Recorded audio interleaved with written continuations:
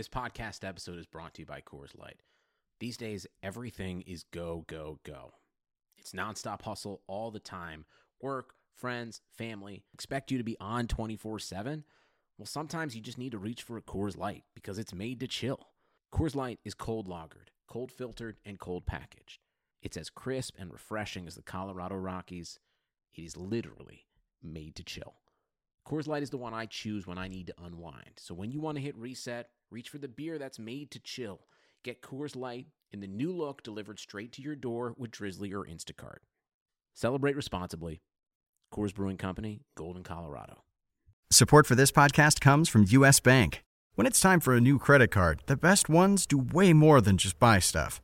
And that's why U.S. Bank offers credit cards that make every day more rewarding. Earn cash back, score points when you shop, dine out, travel, or binge watch, or get a low intro APR. U.S. Bank credit cards were designed to fit your lifestyle. So make every day more rewarding and check out usbank.com/credit card. U.S. Bank credit cards are issued by U.S. Bank National Association ND. Some restrictions may apply. Member FDIC. I'm down to do a quick one, too. I have one final, mercifully, a final draft tonight at 7, so I need to prepare a little for that. So I'm good with a quick one. It's been an exhausting final weeks before baseball starts. I'm ready for a vacation. There's actually a lot to talk about, though, with like my Niners making a blockbuster trade. I did the League of Leagues draft. We can put that off for another week, though, actually get into it. And all this baseball. And baseball, not just our teams list, but like weirdness. Like, is the baseball suddenly not as juiced? And then, you know, right. You see that that there's other who tweeted it. Saris also tweeted basically the opposite. The stuff that he came across, that balls at a certain launch degree angle are 10 feet down from last year at the same with 100 mile per hour speed. So, and now even Yu Darvish is talking about a possible universal DH the night before the season starts. So this is just kind of all absurd. Yeah, I mean, it's just like the markets, right? It's all about the Fed and whether they're going to print more money, and baseball's all about what's really going on with the ball and the DH and the rules. And we're just trying to draft these teams kind of in the dark. And I was saying on the radio today, I think it was smart that the pitching heavy strategy you did. Now, it might be terrible. Like, you might have horrible teams. But if it does go your way, if it is a hitter-friendly era and only the top – I was thinking, like, let's say only the top 30 pitchers are usable and everybody else is using, like, good middle relievers because everyone else is, like, going 4 innings and getting shelled, that it's not even worth it to try to get a win, and they're not even staying in the game long enough to get enough strikeouts to be worth the ERA and whip hit. Well, you know, you might have 6 of the top 30 starters and you've got 6 guys that you can leave in there pretty reliably. So if it's extreme hitting, like some people are saying, then the pitching heavy strategy might work. Yeah, but at the same time, I may need a bunch more power to contend, and I just simply don't have it. And Eno is basically pointing to the opposite. And there's so many variables like weather and a lot of that totally from one specific cactus league or something, I guess, area, a lot of that data the guy used. So who knows? I did go all in with that strategy, that's for sure. I mean, even in the main event, I went 5 straight pitchers, and man, it is definitely harder to do in a 15-team format than 12-team. I'm certainly sold on that strategy, but open for some maneuvers in the 15-team. But I've gone all in and at least executed the strategy better than before. Who knows if it works? It probably will fail badly, but at least I tried it and I did it, you know, mostly how I foresaw it. Like, I went ahead and I planned out drafts and stuff. I can tell you didn't quite take it as serious. I heard you talking that you didn't even use a sheet for our one. Yeah, it was because I was in the country house and I don't have my big monitors. I have 2 monitors at my desk, and I can like have a sheet on one monitor and then I can be in the draft room on the other one. But on my laptop, it's like, you know, you're toggling between windows that are on top of each other, and I just didn't want to deal with that. And so I was like, I know the pool well enough. I'll just, fill my queue in between rounds and, in between my picks. And I'll just remember all the new closers and populate them so they're always there. And I just made some errors. I just forgot about a couple guys. I forgot about Paxton. I forgot about a few guys. So I screwed up a little. Team's okay. And I'll do another bet. If you want to do another of our standard bet, I'm happy to do it. Oh, yeah, absolutely. For the part 3, this is the same okay. bet. Yeah, no problem. But it wasn't my best.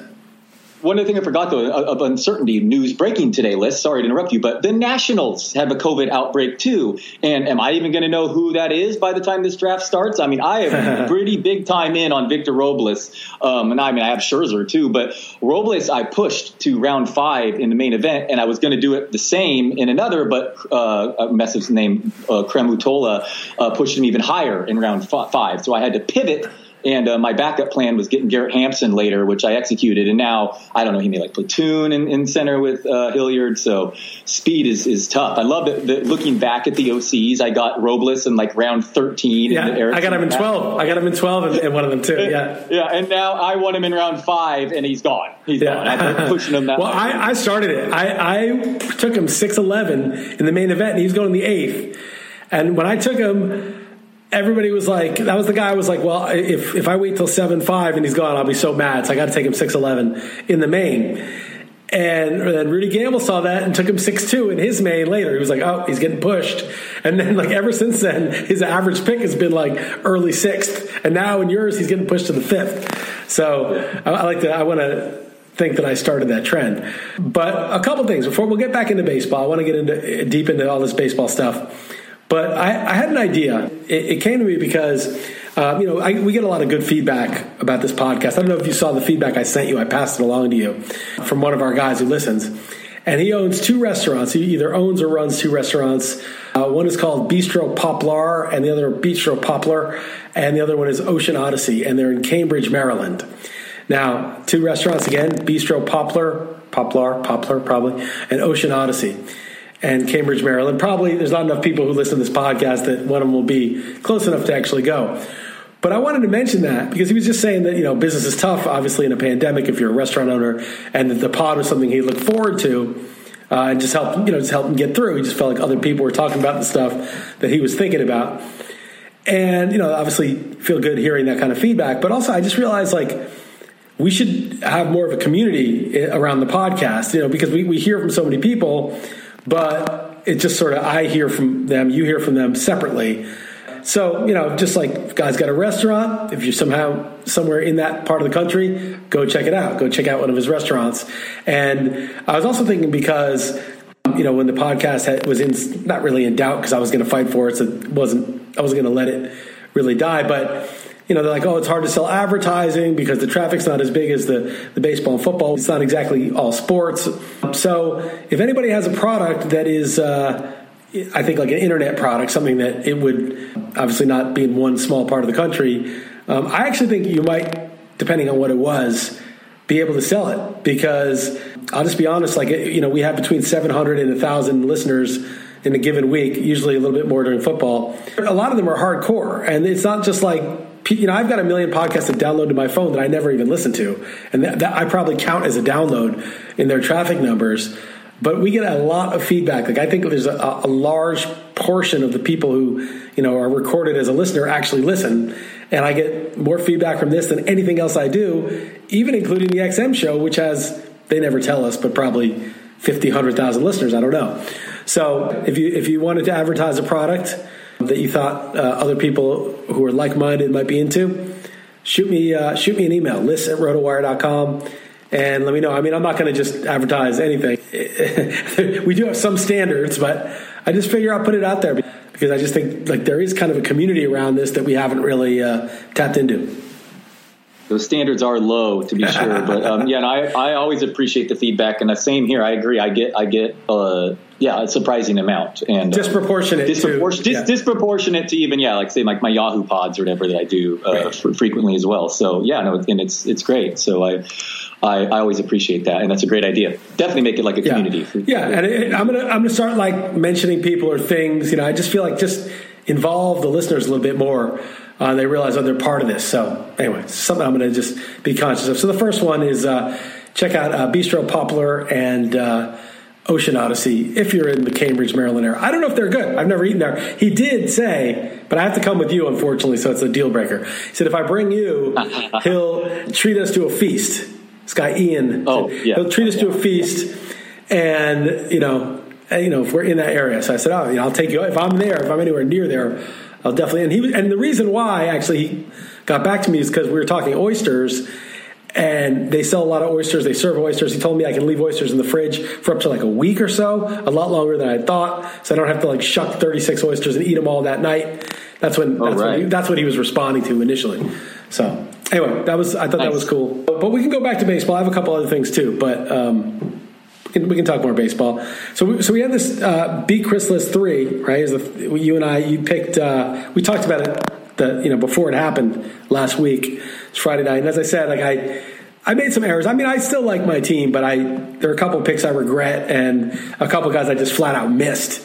But still, whatever. Sometimes, like you think you make an error and it's actually a good pick, and you think you make a good pick and it's actually an error. So I'm not going to get too caught up in it. I picked third.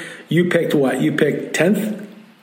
10th. Yeah, I always am getting always 8th or 10th in every league. I think 5th tonight is the highest. I guess in Jeff's I got a 4th, but all the main events I'm getting middle. No, not much DeGrom. I got no DeGrom, but I never had a chance because the two auctions I was in, one was AL, one was a keeper. And then I've never picked high. I picked third, but I thought maybe I would get one, but nope, went first. So I get Tatis. Who would you have taken in my shoes at 3? Cole. Just Cole. Cole or Bieber. I don't really care either. My strategy is pretty obvious. Right. To you here, but yeah. Which hitter would you have taken? Yeah. Why don't we put it that way? Yeah, so I haven't really looked into them too super close because I've never had to. It's part of it's a benefit actually that I haven't had to agonize over all those because every time I look, like I was convinced, like Soto is so good. I took him in the first round of League of Leagues, by the way, because that's an on-base league. Do you know what his on-base percentage was last season? Like 500. It's 490, dude. Yeah. I mean, you even tried to I ruined it for you, but I didn't ruin it by much. Yeah. So, I mean, you can see, but at the same time, I mean, they just might walk him a million times. So, and Acuna had that wrist thing last year, but he plays the most upside. Well, Tatis can't argue Tatis or Betts. Yelich, wasn't he 1 year removed from going like 40-30 or what 30? What was it? It was basically 40-30, wasn't it? Something close to that. So, I don't know. I don't have a feel there. Tatis, certainly not going to argue with a shortstop in his prime who could easily be the number one pick, obviously. So, sure. Okay, so you take Bieber, I take Tatis the way back. You take Giolito. I was glad he didn't get Darvish because I think I would have taken Darvish over Bieber even. But you took Giolito, that's fine. And now he's got Andrew Vaughn, although it's not any worse than Eloy Jimenez, but he's got Andrew Vaughn playing outfield now. But I take Scherzer in round 2. Did you consider Scherzer over Giolito? Yes. I have Scherzer in other big leagues. I'm definitely in on him. So yes, that's right there. The tier, similar tier. I do kind of like the Chicago setup still there in the Central. They should win games, but the deep. Yeah, well, I mean, not like Eloy was good defensively. Yeah, exactly. All right, round 3, I take Kershaw, who's been slipping like crazy. People are worried because his velocity's down. Hasn't had a good spring, but spring training is so marginal for these veterans, and I think it's a sucker play to move Kershaw down based on spring training. Yeah, I don't know. Kershaw and Buehler, who I loved, are both velocity slight down and giving up like 9 earned runs the last couple outings. I mean, I know it's probably nothing, but I personally let it be like a tiebreaker, like say with like a Woodruff or something. But I could very easily be wrong there. So I let Bauer go. That was the guy who slipped because of the whole pine tar situation. That's another thing. There's so much crazy stuff. We don't know if there's a DH. We don't know what the ball is like. There's like this pine tar thing. It's crazy what's going on in baseball. It's like no one knows. I was like, I don't trust Bauer with that. It could be a huge mistake that I let him slip. You get Woodruff. Okay, I got Kershaw. You get Woodruff. Way back you get Snell, who I know you got sniped on glass now. But yeah. I think those guys are 50-50. I actually could have taken Snell instead of Kershaw even. Yeah. Okay, a couple things. Bauer, I would have loved him in the third. I still would take him over Kershaw, but I get the argument for sure. Yeah, that's just loaded. Snell is my number 4. He's not going to come back to me tonight in round 3, pick 5. He goes like just before that. That's where I got him in my main. That's where I got him, and I was lucky. I barely got him. Yeah, so I'll tell you what I've been doing that's just kind of crazy because I love Glass now, and I realize that I just actually have not gotten him in a lot of these, and I didn't get him, and he's just kind of not going, like kind of a weird spot in between if you have a late first, Take him in second. In the middle of round 2, yeah. Because guess who else? Really, my whole strategy is I have not cared at all about pushing up because I often want to push up the next guys around 2. So it's interesting how I've shifted that way. But because I'm pushing Corbin Burns in round 3 too. So that's what I've been doing. I could have taken him in round 5. I could have taken Burns in 5, and I didn't take him. And these 12 teamers are just so wild to look at in hindsight. So, but the thing is, that's what happened to me. Is that like in round 5, I could have pushed a guy like 2 rounds. But I got my guys anyway because I was 2 rounds ahead on like 3 guys. So I'm like, basically, if I don't take like the ADP round 5 guy, I end up taking a guy who's ADP round 11, basically, because I'm getting the same guys in between anyway. So I push everyone up 2 rounds. What am I really trading him for? I'm trading a 5th for an 11th. Now maybe the 11th is better than the 5th, but like, at some point, you got to regress to ADP a little bit, I think, maybe. Anyway, round 4, you get Snell, which I would have loved to get, but I knew he wasn't coming back. It's funny, no other pitcher got taken then, that whole rest of the round, till it got to me. And I took Torres, who I'd taken every league. Then round 5 is my first error, so I'm happy with the draft so far. It's round 5, and I'm bummed that Bregman doesn't come back in 5, because sometimes 4, because sometimes I get Torres in 5. So I pick 5, and I'm looking at it. I'm like, it's either Lance Lynn, who I don't like that much, Corbin Burns, who I don't trust, or the other guy was Randy Arozarena. And I just couldn't decide. And then I was like, I could take Robles, who you ended up taking, but I was like, I didn't really need it. I had Tatis first, so I didn't really need the speed as much. So I was like, and I didn't know for sure he's leading off. That actually is good. Moncada I might have taken, but Moncada was banged up. I actually was going to take Moncada, and then I saw the note that we had that he left the game. Yeah. It was, probably nothing, and it was nothing, but I had 3 shares of him already. He's banged up. It just seemed like he came 1 pick to you all the way back to you. Right, 1 pick. Right. Well, I would have taken him anyway, but it was just he left the game with an injury. I was like, I can't do it. So I'm like, Lynn, Burns, or Arozarena. I'll take Lynn. And then I was immediately like, that was a stupid pick. But I don't really like any of the guys. I should have taken Arozarena in retrospect. That's who I should have taken. Anyway, took Lynn. Way back, I'm like, I want Marte and Hira. I get Hira and Marte in the next 2 rounds. You got Robles, you got Chapman, Robles, and Jansen. So you locked in your closers, 5 pitchers, and a stolen base guy, basically. I get Matt Olson in round 8. I was happy with that. You get Altuve, who I also like. You get Musgrove. I don't love Musgrove there. He's the guy who's hyped every year. They hype this guy every year. You should have taken Stanton, I think. Yeah, I think I could. A couple teams I should have taken a Stanton, but right there I couldn't have. He's in 9th. He was right before. Oh, it was 9. Okay, right. That's round 9. It's going the other way. So you should have taken.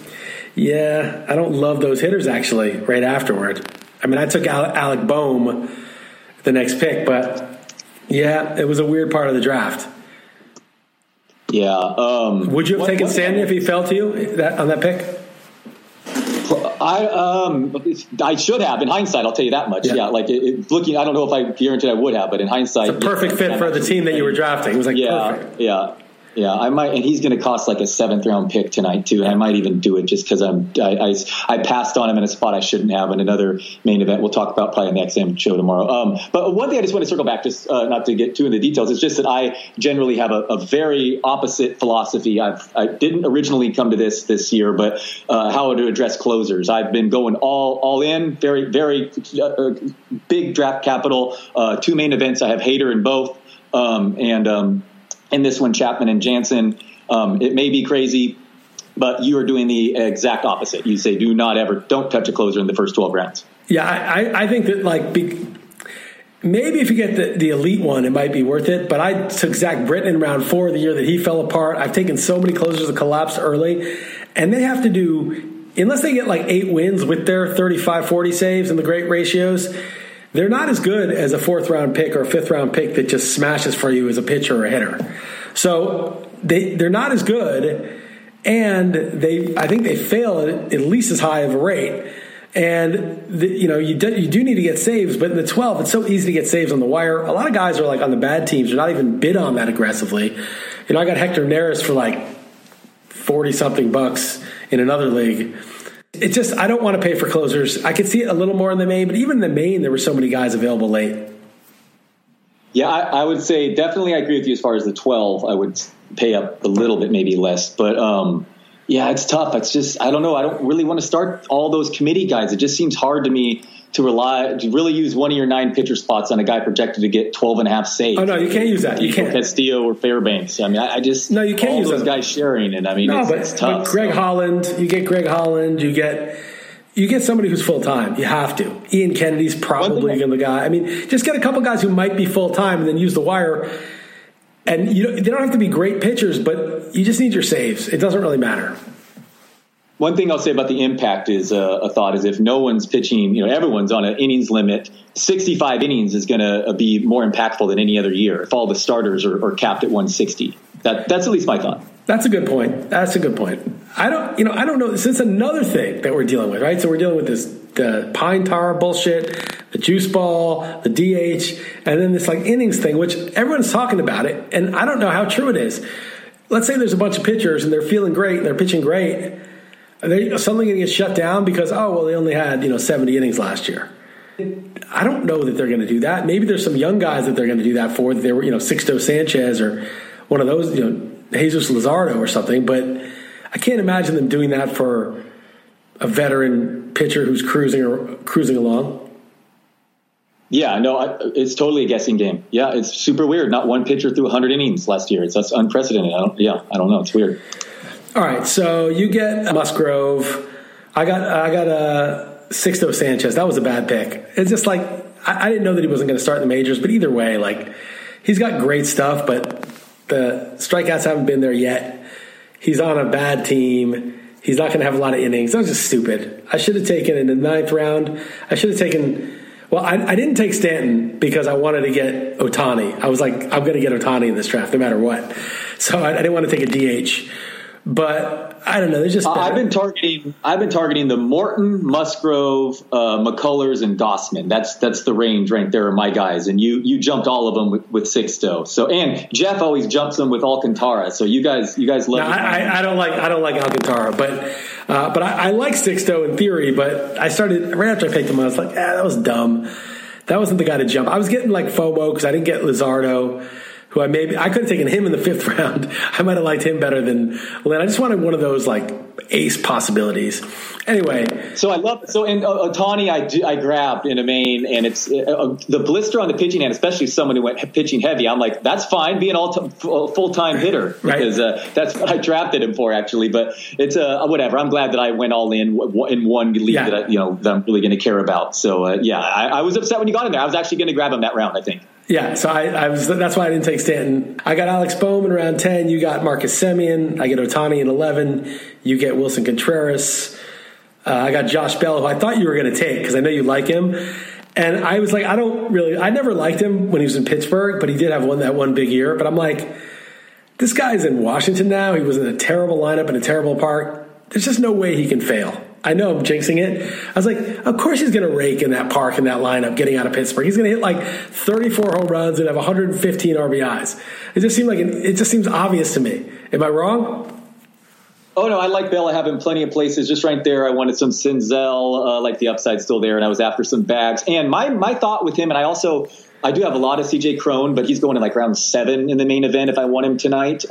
His first base really is deep. That's my only thought. That's I got Rhys Hoskins 2 rounds later, and I like scrubs like Votto and Belt later are my favorite targets. So that's my only thought on first base. But I have Bell everywhere. I have Josh Bell everywhere. So. How many viruses could Belt have in one season? I just traded for him because that's how you drafting him and talking him up. And then I traded Kershaw for him, but it's a keeper league, so it was a $50 Kershaw for a $4 Belt, and I just couldn't afford to keep Kershaw. So I said, I'll take any of your guys, and the Browns were like, to take Brandon Belt. And then Shu was like, what are you doing trading for Brandon Belt? I'm like, he was good. I was like, I don't know, I'm blaming it on Dalton if he's not good. And then not only did he have COVID. He might be a broken man. But he had COVID and mono. I know, come on. Heel surgery. Yeah, I know. Whatever. He's totally free in these drafts, though. Even the end rounds of main event still. All right, we don't have to go through the whole thing. I screwed up in round 16. I took Price when Paxton was available and immediately regretted it. He went with the next pick. I immediately regretted it. I was like, what am I doing? Now Price is in a rotation. Of course, I got Gavin Lux. I have 5 shares. I got him in every league that I could that he was available in. I wanted him. Yeah, I have him a lot. I like him. And you got Hampson at 15. Looks pretty good there. I still like Hampson for speed. I like Giovanni Gallegos. I think he's going to start as the closer, I think. And if he does, maybe he doesn't give it back. I don't see. That's what I don't like, spending a 19th round pick on a guy who's battling 4 people in the bullpen. Like, I don't love that. I mean, Jordan Hicks is throwing 102. I got Alex Reyes 6 rounds later. I mean, that's I don't love it.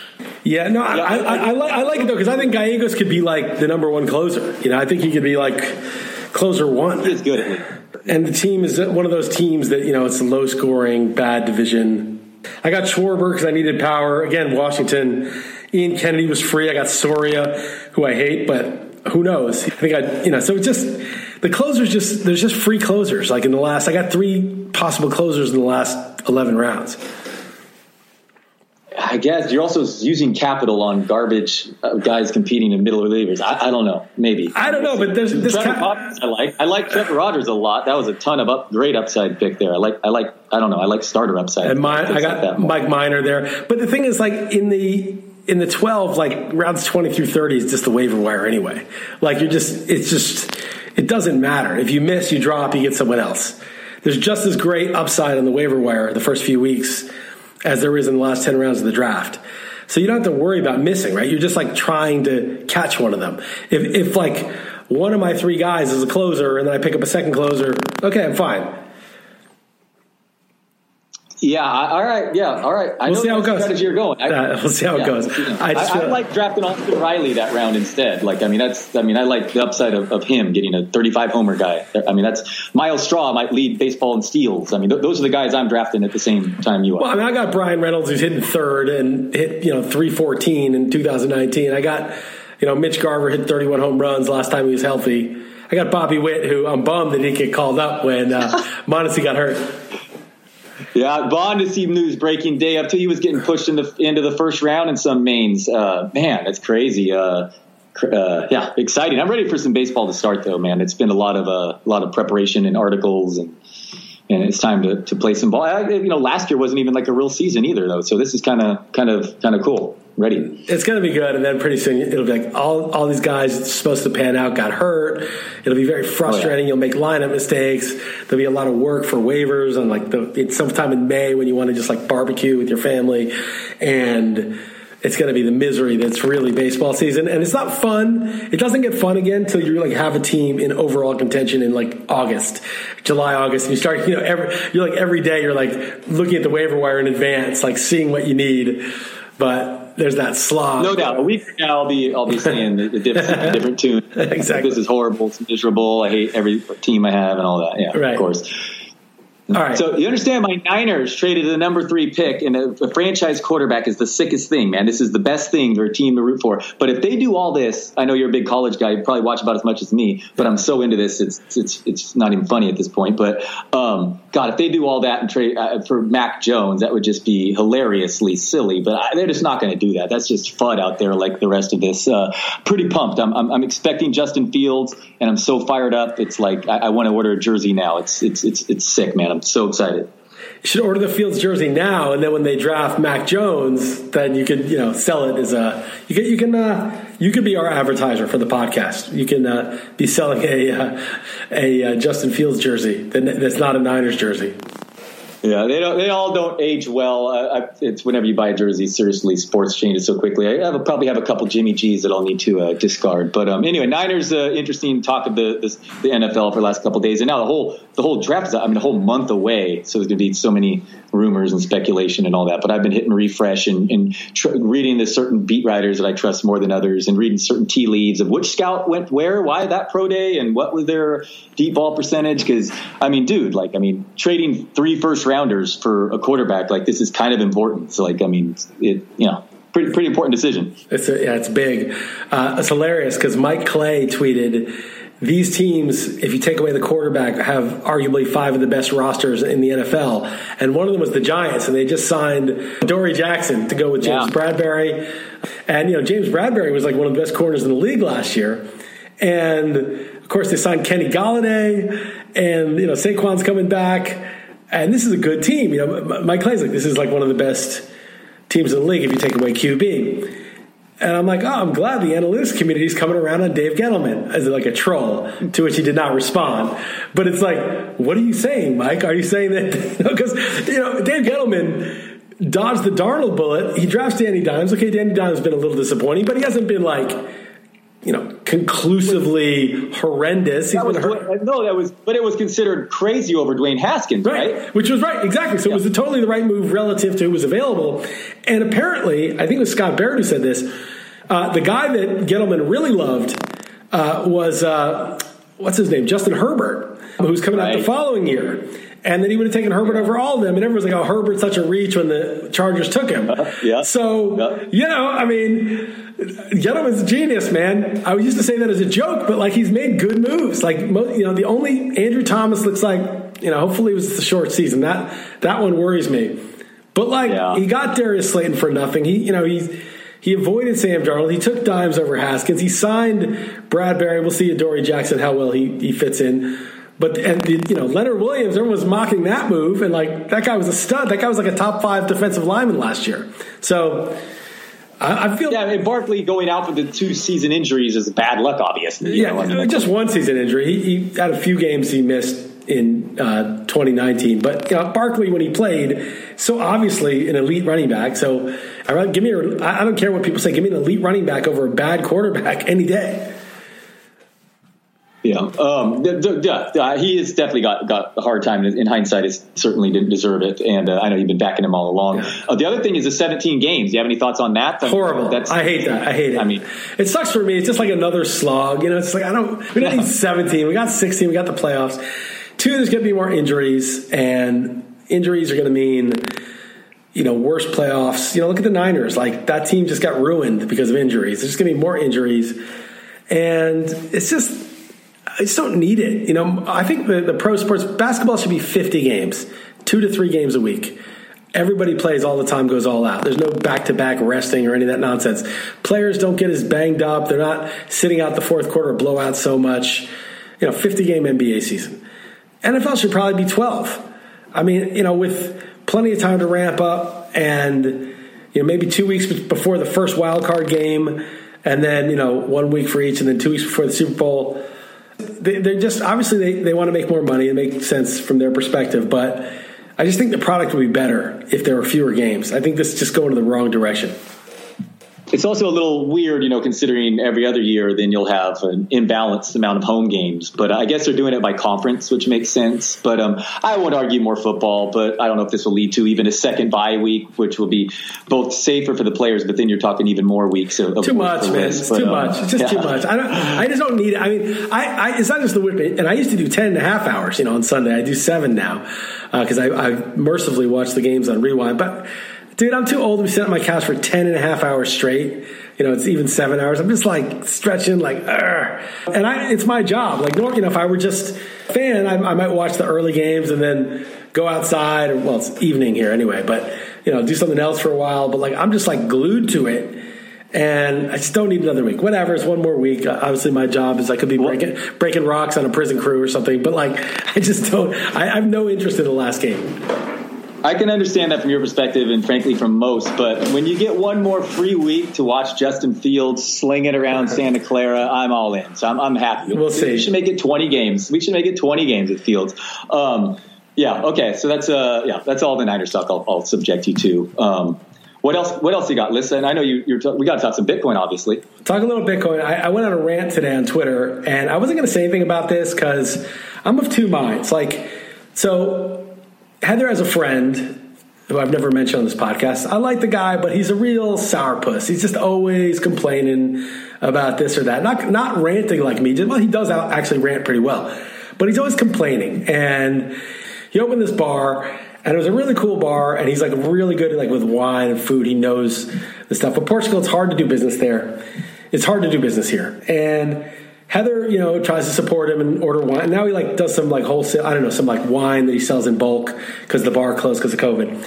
But it's a really cool little bar. And so she tried to give him some orders, and he's like, "I don't bother me, I'm too busy." And so she orders from his competitor because that guy's "Oh yeah, let me send it right away." It's she's trying to do him a solid, but doesn't even want the business. Right. And he's just a curmudgeon, and he complains about everybody else and how this one girl is doing the Instagram thing, and she's this, and he thinks it's cheesy, but she shows up and delivers the wine, and it's good wine too.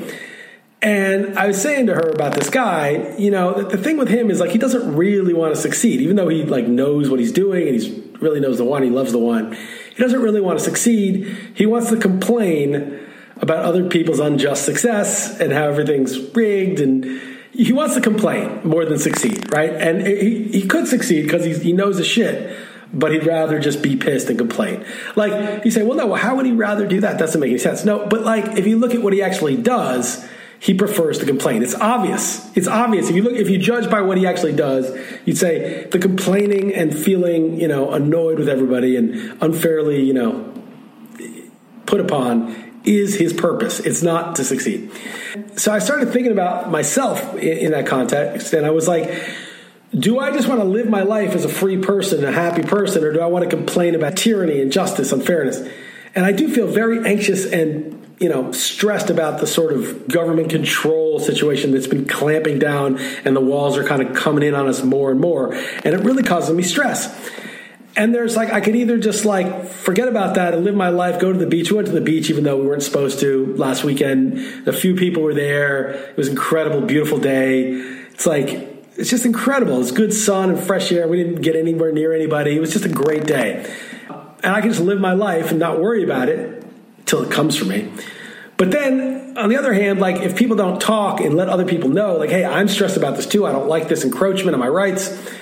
Then everybody thinks they're the crazy one. And then sort of the media that makes everyone think, oh, well, this is normal now, the new normal.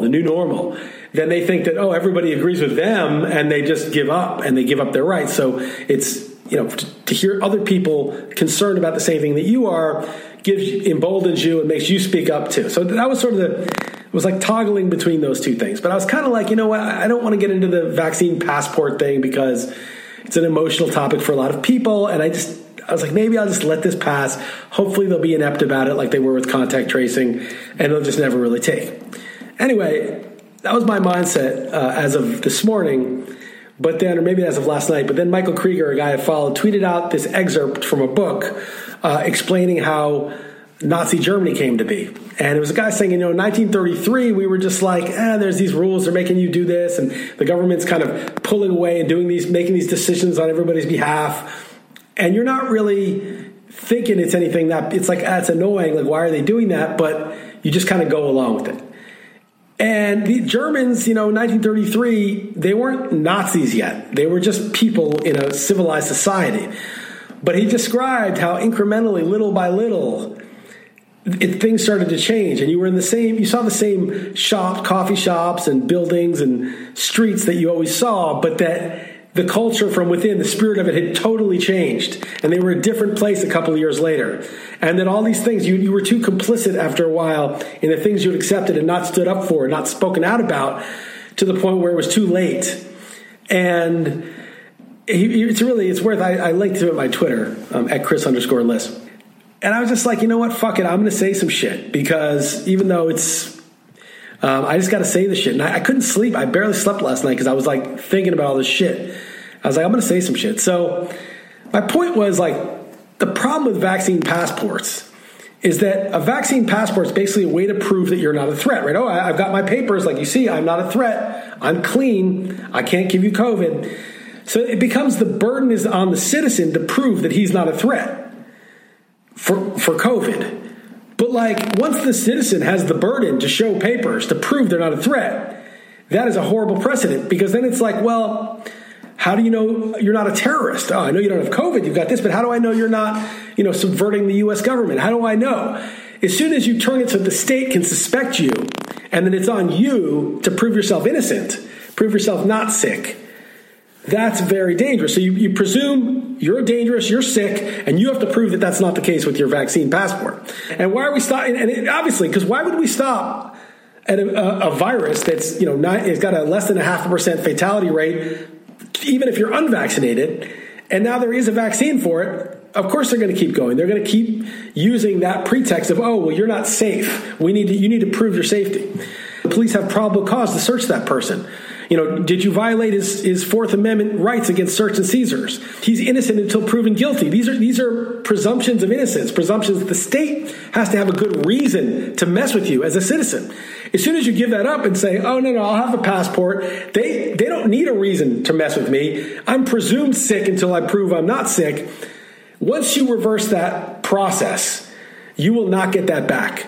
And once the government can look into you without any cause because you're presumed a dangerous carrier of illness or a subverter of government, then there's no going back. And so I really wanted to say that. And I ended with a Warren Buffett quote. He said, I try to invest in businesses that are so wonderful that an idiot can run them because sooner or later one will.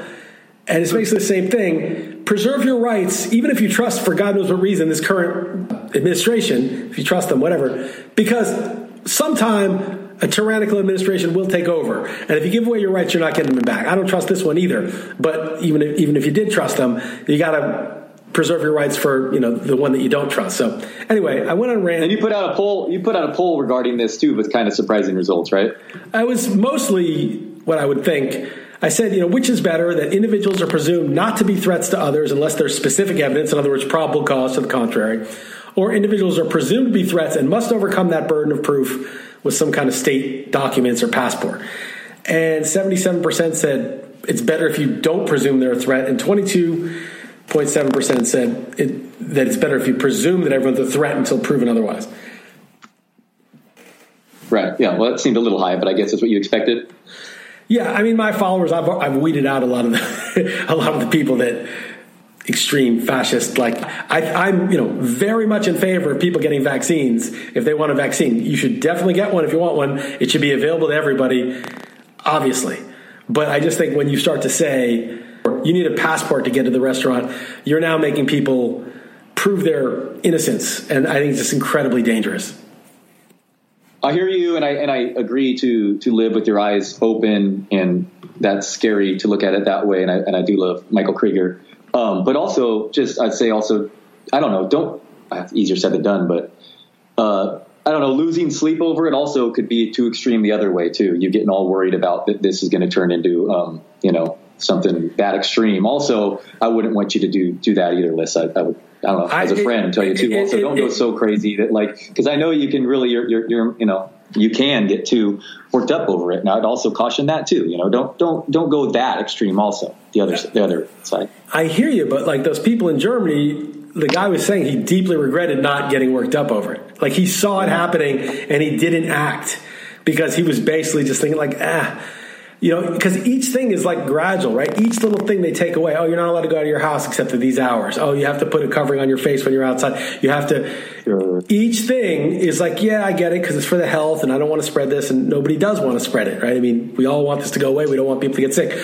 But each thing where the government says you're not allowed to and you comply, I don't know. I just feel like at a certain point it's like, look, again, I think people should take precautions against the virus. I think people should, not want to infect other people or catch a virus. But what's actually happening is not about that, in my opinion. It's something much more pernicious. And I do lose sleep over it because I feel like, I'm not saying this is going to be Nazi Germany. I'm just saying that we don't know what it's going to be. And they didn't know what that was going to be either. But I'm just saying we have some historical precedent. Obviously, the Soviet Union was pretty bad. There's been bad ones in Eastern Europe. There's been bad ones in third world countries. There's a lot of totalitarian societies. It's not like, that could never happen. So I don't know that it does cause me to lose some sleep. And you know what will actually help me sleep is just speaking my mind more. Even though who gives a shit? I'm just some guy with a small following. But just look, I said something.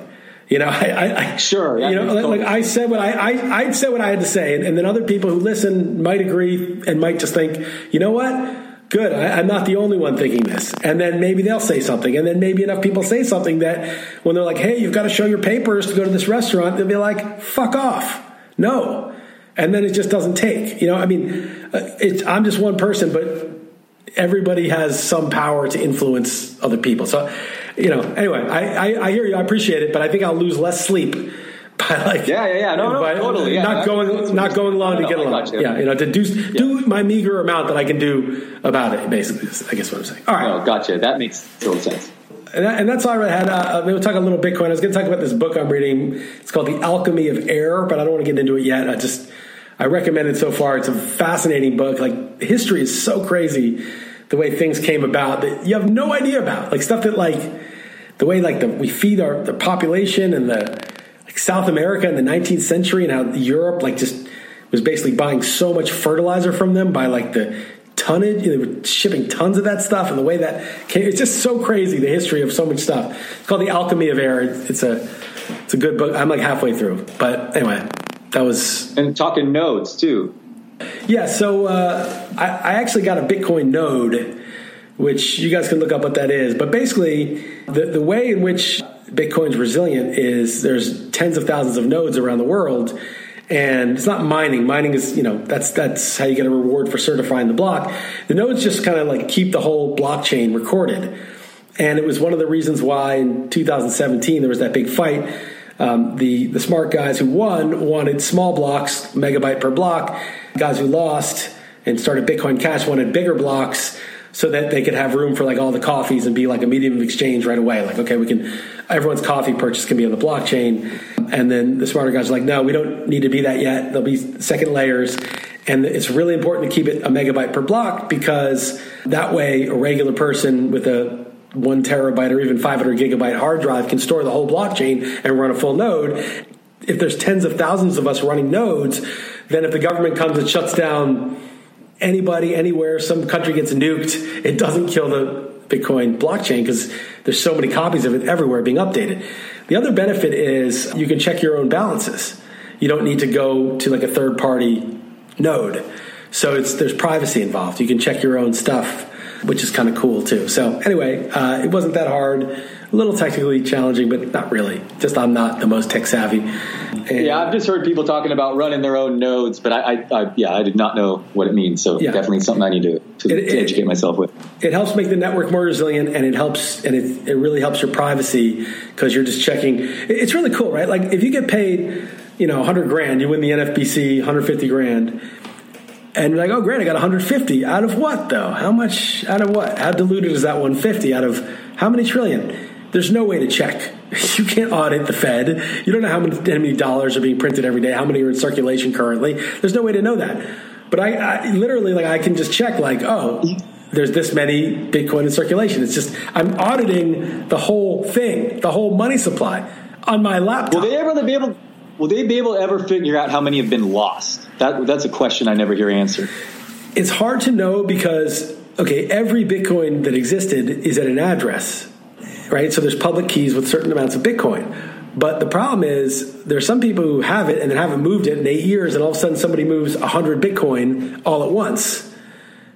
And it's holy shit, that hadn't moved in 8 years. Yeah. Right? But until it moves, you don't know if it's at the bottom of the ocean on somebody's rotted hard drive that'll never be discovered, or if it's just somebody who hasn't moved it. So that's what I'm saying. So the answer is no. You can't ever really tell unless someone the rare examples where someone can tell you that it's somewhere in this dump. I've lost basically, right? I've lost some. I transferred $20 to try something out, and I tried to put the seed in, and it didn't come back, and I put it in again. I thought I wrote it down carefully, and that's $20 when it was at I don't know, $4,000. So what's it now? It's 15x. So that's $300 I lost. That's a lot. Yeah. That's $300. Now I'm pissed. I didn't realize that. I was I lost $20. I lost $300. That pisses me off. Not as bad as a dude who bought a pizza for a Bitcoin or whatever that story is. But the thing is, everybody who bought pizza with dollars could have bought Bitcoin with those dollars. Totally. Right. Although I didn't know what it was. So I didn't really. He knew what it was, I guess. So.